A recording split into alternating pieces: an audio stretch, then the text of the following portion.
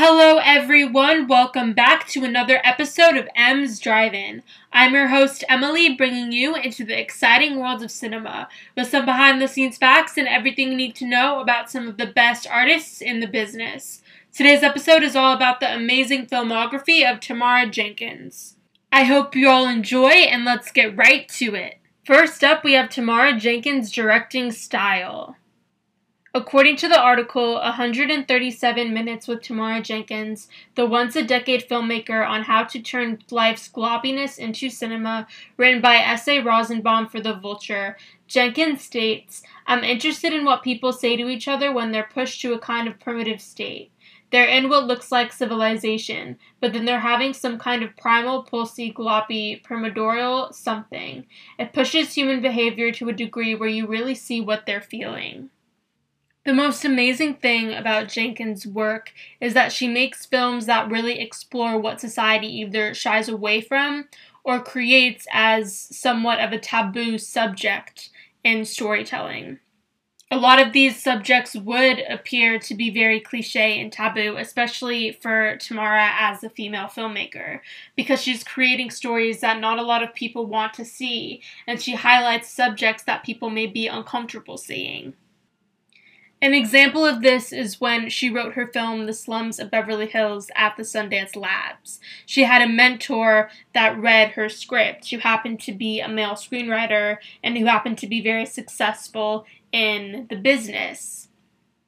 And for this particular scene, there was a young girl getting fitted for a bra, and this male screenwriter, as a mentor towards her, told Jenkins that she can't start a movie with a girl getting fitted for a bra. You can't waste 5 pages with a girl getting her first bra. And Jenkins confirmed that this was the worst piece of advice she had ever received, and ended up keeping that scene in the film. I completely agree with Jenkins' decision to keep this scene in the movie, because why not? What is so bad about that particular scene? All we're really seeing as an audience is a young teenage girl or a young pre-adolescent girl getting fitted for a bra. And that is a very normal part of transitioning from adolescence to adulthood. So why does something so normal have to be seen as something uncomfortable? In that context, it definitely makes me wonder what kind of a response she would have gotten if Jenkins sat down with a female mentor instead. If a female mentor were to look at the scene of a young girl getting fitted for a bra, it probably wouldn't have been that big of a deal. But because she sat across from a man, of course there's going to be tension and there's going to be competition and conflict within that, because the male perspective is obviously very different from the female perspective. In a lot of ways, Jenkins is a filmmaker that is incredibly self-aware of being in constant competition with her male counterparts, and she works hard to be able to create a level of cinema that hasn't been seen or taken as seriously as before, because she's always going to be battling against the male perspective. With that being said, her films do feature strong female leads who are struggling with issues that somewhat relate to being a woman, but can affect men as well, which is also a very interesting take in and of itself, because most female-directed films are from the female gaze, strictly featuring female conflicts. And Jenkins does flip those ideals on its head in a lot of ways, and highlights those conflicts as human issues that have nothing to do with gender. The first movie we are going to talk about today is The Savages. This movie was written and directed by Tamara Jenkins and is about Wendy Savage, who is played by Laura Linney, and her brother John, who is played by Philip Seymour Hoffman, who face the realities of familial responsibility as they begin to care for their ailing father Lenny, played by Philip Bosco, who has dementia. The themes of this movie are family dysfunction, neuroticism, and paradoxical truths. According to the article, Stuck on a Family Hamster Wheel, Mile After Mile, Year After Year, written by Manohla Dargis for the New York Times, the article states, Miss Jenkins never explains how or why or even if Lenny filled John and Wendy with his faults, and what caused his wife, their mother, to run away. She omits the talk show psychology and instead lets the clues seep through the realistic-sounding snippets and strings of dialogue, through sentences, not speeches, questions, not confessions, and silences as lived in as the story's recognizably real and revelatory spaces. This quote leads us into our first theme of family dysfunction. A really important note that we'll come back to a little later is that Wendy is a playwright and John is a theater professor. They both live in separate households that often feel cluttered with disappointment because there's this constant underlying ability that they both have to overcompensate in order to please people. An example of this in the film is when Wendy is having an affair with a married man. She is so desperate for that human connection that she never got growing up that she has sex on an impulse in order to satisfy some kind of emotional need that she wasn't able to receive throughout her childhood. John's house, on the other hand, is filled with lots of books and papers that are scattered all over the floors of his home. And he is the type of person that craves escapism. He wants to continue to be buried in his work rather than face his reality. Lenny's household is very different from Wendy and John. He lives in a home in Arizona with his girlfriend. And in this home, he doesn't have any pictures of his children or his past anywhere around the home. We can easily tell straight away that he is a person that never wants to acknowledge that they were around or acknowledge that his kids played any significant part in his life. When Wendy and John reconnect with him, we see that there is this air of ambiguity between them, because the audience never really knows what truly happened between them. We just assume, based off of the constant pauses and the constant reactions that they have within their dynamic, that something is completely off. And we see that in the way in which Wendy and John interact with each other, because John is constantly cutting Wendy off, and he clearly wants to take the reins when it comes to caring for their father. And Wendy is a lot more emotional, and she feels very guilty about putting her father in a nursing home. So with Wendy and John, they're constantly battling each other, because it's feelings of being closed off versus these overly felt emotions that Wendy doesn't know how to deal with. And they are clearly both being heavily impacted by this situational denial and this situational anxiety centered around the fact that they have to take care of their father, who they clearly have never gotten along with. Within this overwhelming sense of denial and anxiety that Wendy and John both have, this also comes with a desire for them to constantly want to aspire and please whoever they are around. An example of this in the film is how Wendy is able to use John as her next target. Wendy never feels like John thinks that her work as a writer is good enough, but she constantly goes to him for a sense of solace or some type of advice, because she figures if she can't get validation from her dad, then she has to go to her brother because her brother is the only other family that she has in her life. The article continues to state, in their dyspeptic, quarrelsome fashion, the Savages are blissfully neurotic, often very funny variations on J.M. Barrie's fictional offspring, John and Wendy Darling, those charmed magical storybook children. If Miss Jenkins' middle-aged characters have never grown up, in spirit and mind if not in body, it isn't because they flew off to Neverland in a cloud of fairy dust, but because they did not and could not leave. This quote leads us into our theme of neuroticism. When we think of neuroticism, we think of a broad personality trait dimension that represents the degree to which a person experiences the world as distressing, threatening, and unsafe. In Lenny's case, due to his dementia, he is constantly confused and in a dazed state because he doesn't really understand or know who to trust. An example of this is when John and Wendy take him for a nursing home interview. Lenny is supposed to be answering the questions by himself as a way for the interviewer to assess how good his memory is, and she is there to really assess the severity of the situation. And Wendy is trying to give her dad the answers by mouthing the answers to him. It becomes evident very quickly that Lenny can't think for himself. He either can't think for himself because of John's over-controlling nature or because of Wendy's excessive guilt. And their own resentment, the resentment that Wendy and John have towards their father for never being there in an emotional way, also leads them to feel very neurotic towards this particular situation that they're in now. And a lot of this dysfunction breeds very unhealthy situations. Both Wendy and John continuously convince themselves that they are doing the right thing for their dad in order to ease any tension that might come their way. The article continues to state, Miss Jenkins doesn't imply that all that pain is a worthwhile price to pay for imagination, but she acknowledges the paradoxical truth that suffering can also be a source of inspiration, a way out of the childhood room where we sometimes call the past. For John, who is writing a book on Brecht and his playwright sister, life has become something of a performance. This quote leads us into the theme of paradoxical truths. When we think of paradoxical truths, we think of a statement or proposition that seems self-contradictory or absurd, but in reality expresses a possible truth. Wendy and John are characters that were given roles to play throughout their lives as a way to survive that absurdity of never really living up to their father's expectations. Their ability to confront illness and death sets a tone for how they are able to use those hardships as ways to heal their wounds.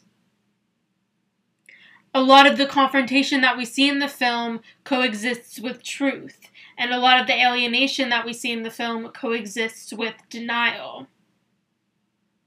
And really, Wendy and John are the center of those two terms in regards to how they affect the themes of the movie. Wendy and John can't face their reality unless there is some kind of anger behind it or some kind of drama to really bring them together. But if they completely alienate from whatever it is that they have to confront, then they're living in that denial forever, and they'll just be stuck in the rut of their past, and they will never truly heal from that past unless they confront whatever it is that they have to heal from.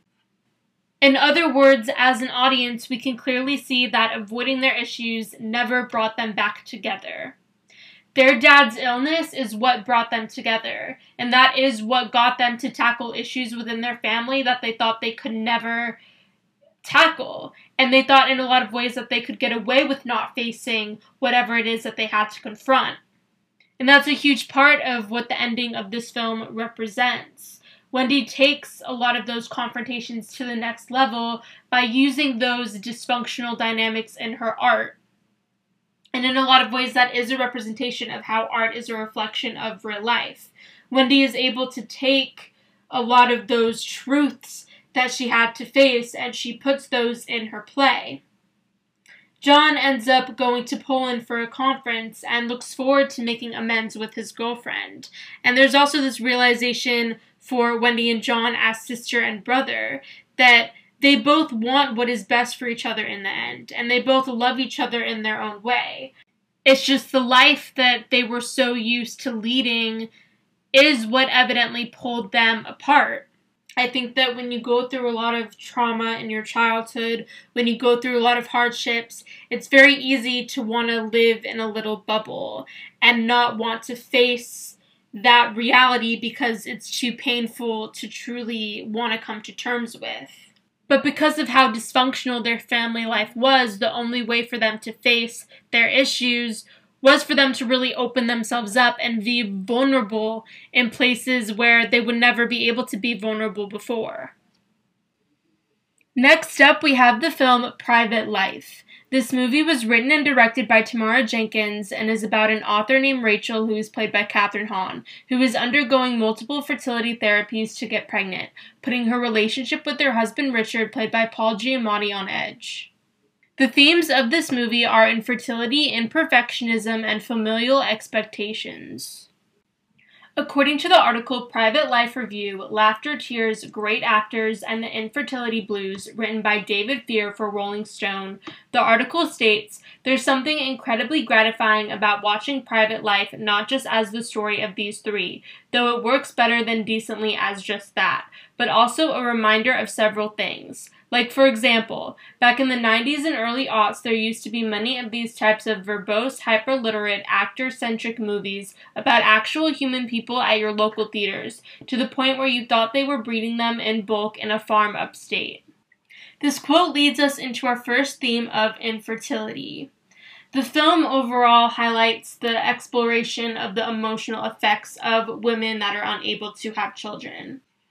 And Jenkins, in her own creative and personal way, has created a space that is completely unglorified and almost ugly to a certain degree regarding the way in which the characters' interactions are completely dependent on their situation. With that being said, this film does a really amazing job of exploring the actuality of the situation in subtle ways. It's a really great example of how quiet pieces of cinema can solely focus on the humanity of the characters that are voiced by the actors.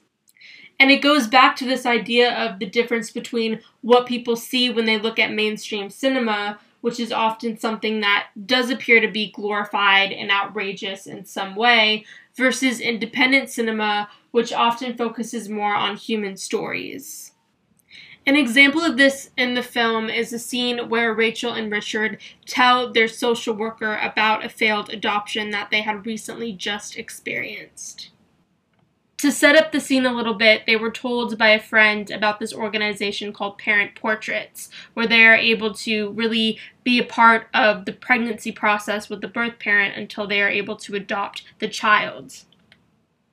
They eventually found a match for them, which they thought was perfect. They kept in touch with this young woman who they thought was pregnant and giving their child up for adoption throughout the whole entire, what they thought was going to be the process of being able to bring this beautiful life into the world. But in reality, the young girl was not pregnant, and she was really just stringing them along. And they were warned at the beginning of this process that many young girls just use this method for attention seeking of any kind.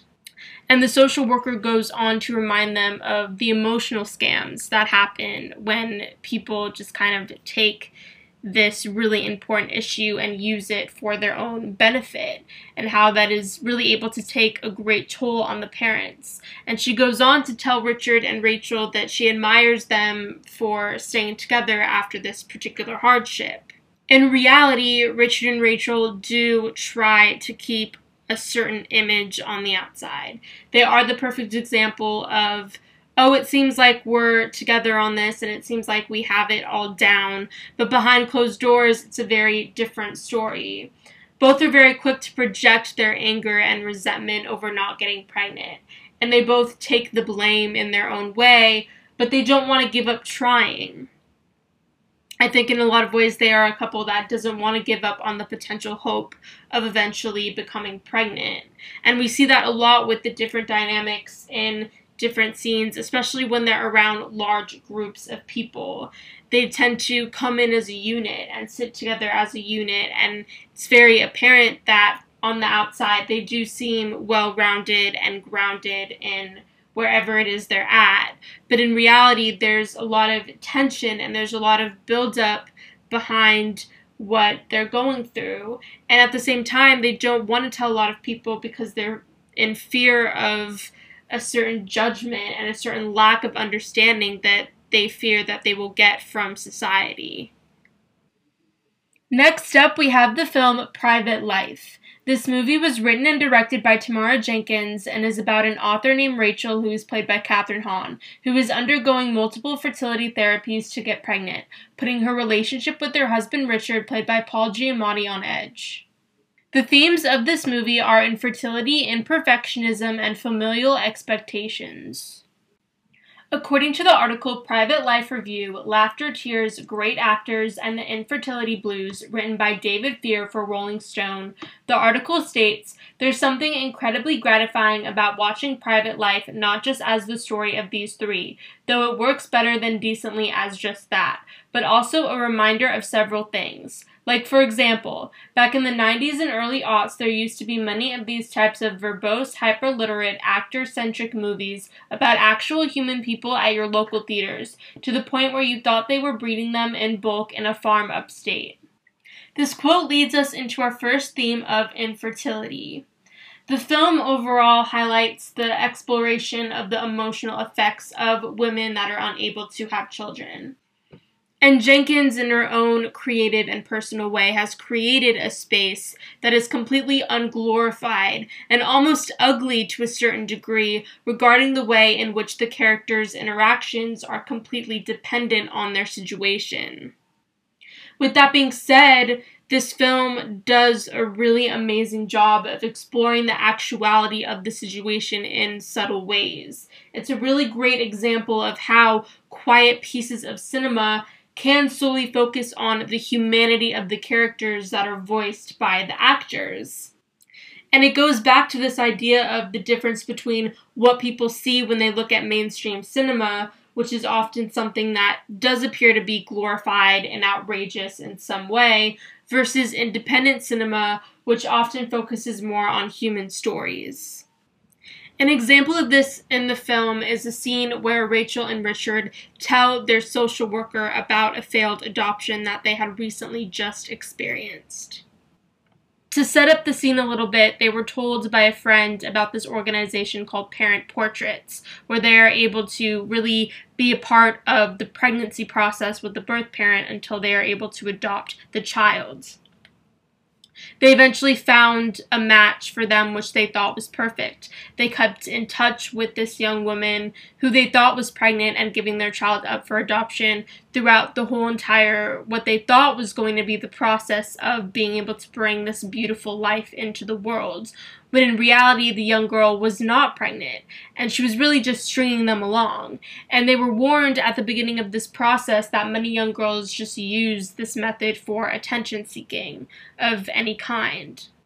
And the social worker goes on to remind them of the emotional scams that happen when people just kind of take this really important issue and use it for their own benefit, and how that is really able to take a great toll on the parents. And she goes on to tell Richard and Rachel that she admires them for staying together after this particular hardship.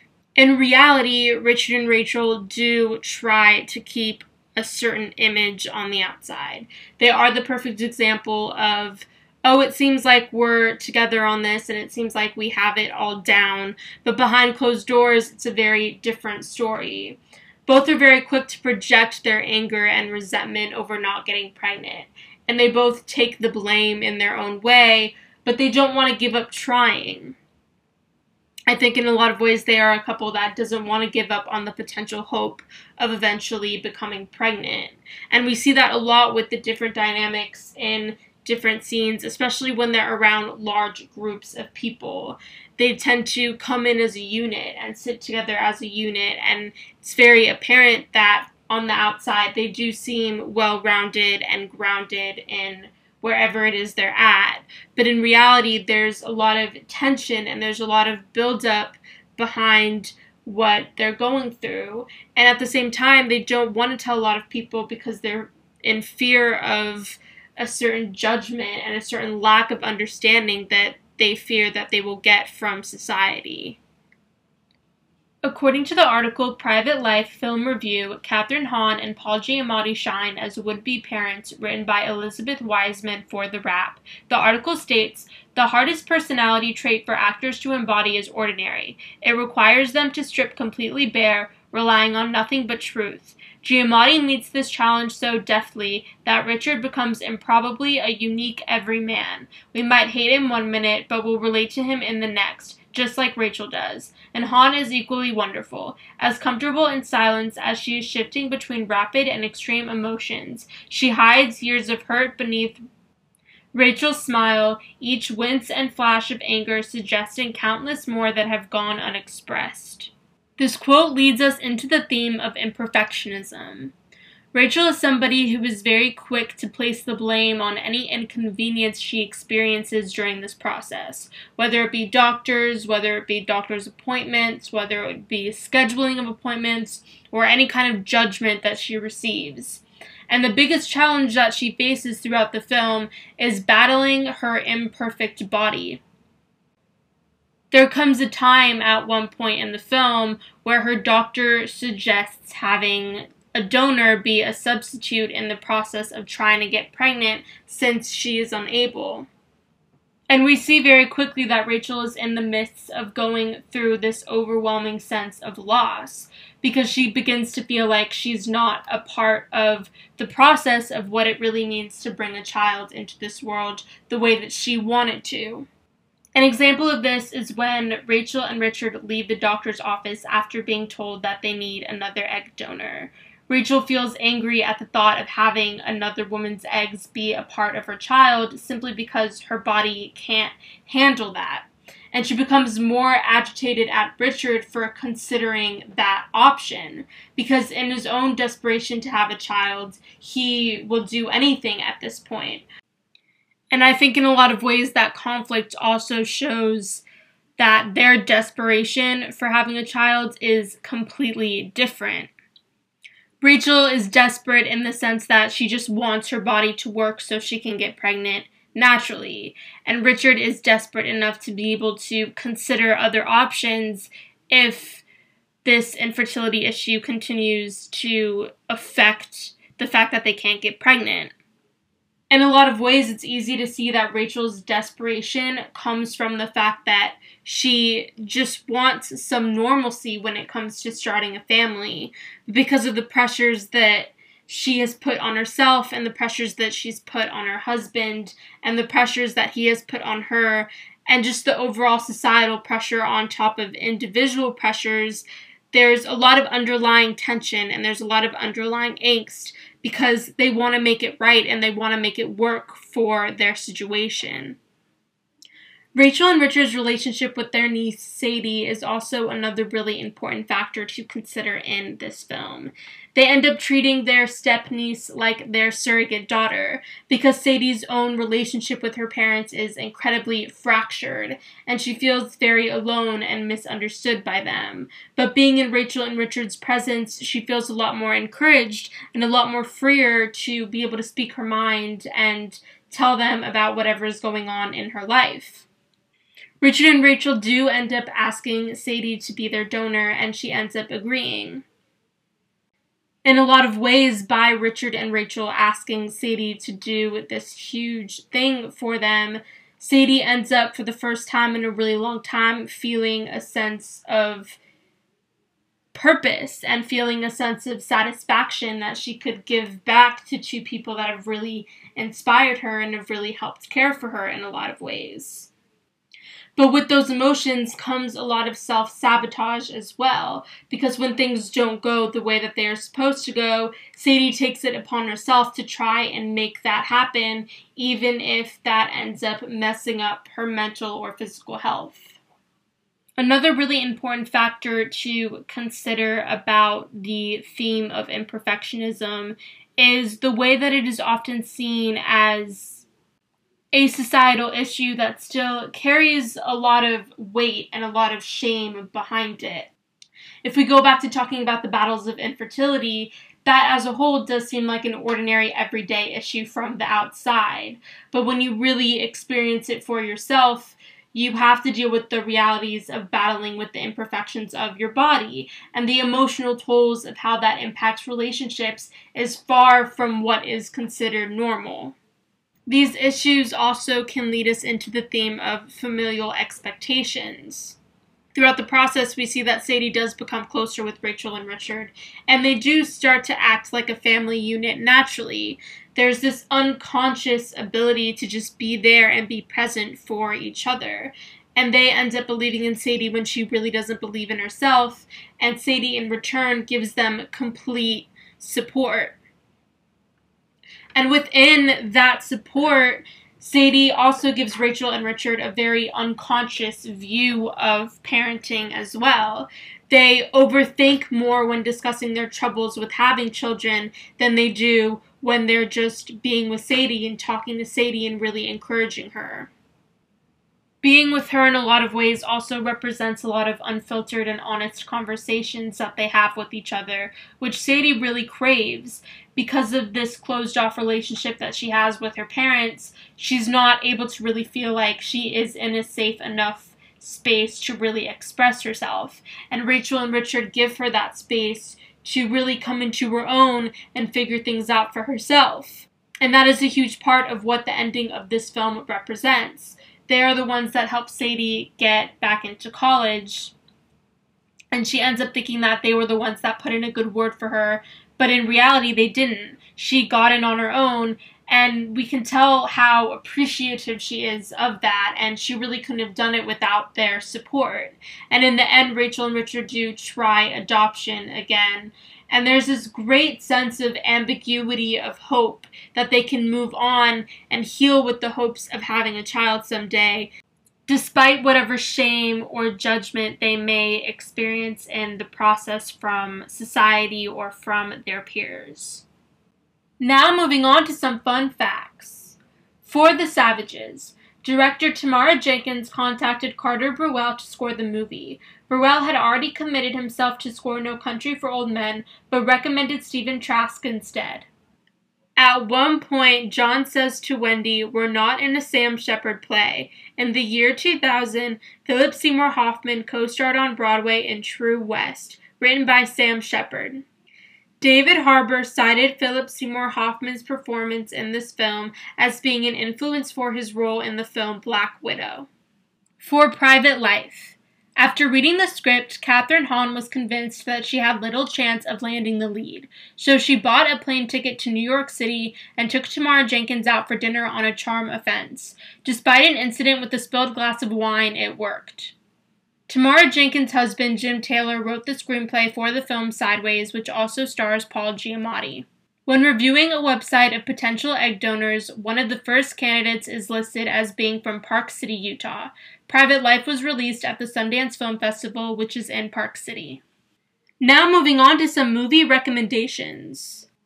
First up, we have Sophia Loren in the film The Life Ahead.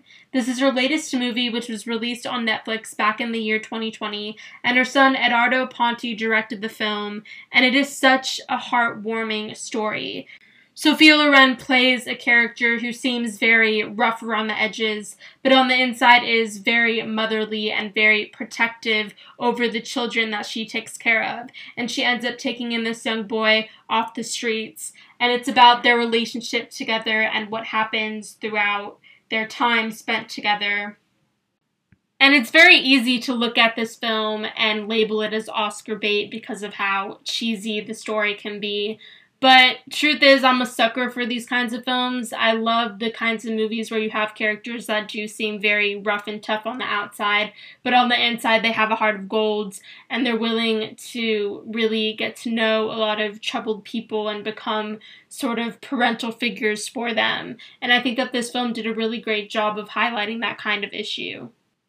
Next up, we have Miles Teller and Shailene Woodley in The Spectacular Now. This film is a little bit older. It's been almost 10 years since its release, but the chemistry that Miles Teller and Shailene Woodley have is completely off the charts. They work so well together, and Miles Teller plays a very sarcastic, blunt character in this movie, and Shailene Woodley's character is a lot shyer, and she tends to keep to herself more. So it was very interesting seeing how well they were able to complement each other and how well they were able to bounce off of each other's imperfections to create a really meaningful relationship. Last but not least, we have Carol Burnett, Walter Matthau, and Geraldine Page in the film Pete and Tilly. This was a very different role from anything else I've seen Carol Burnett in. Of course, whenever we think of Carol Burnett, we think of a really great, amazing comedian who always makes us laugh, which she is, but it was really refreshing being able to see her take on a serious role, especially when it's about a mother of a child who's sick and who's going through a lot of medical issues, and to see how that takes a toll on her relationship with her husband in the movie, who was played by Walter Matthau, was so incredibly heavy, but also very humbling to watch. Because in a lot of ways, the essence of the story is about two imperfect people who happen to become a couple and then have a child together and have to navigate all of these new changes and challenges in their life, and to see them come out on the other side stronger than ever was really refreshing and very eye-opening to see. As our time together comes to an end, I just want to thank everyone for tuning in to M's Drive-In. I'm your host, Emily, bringing you into the exciting world of cinema with some behind-the-scenes facts and everything you need to know about some of the best artists in the business. Keep an eye out for our next episode on the colorful world of Wes Anderson.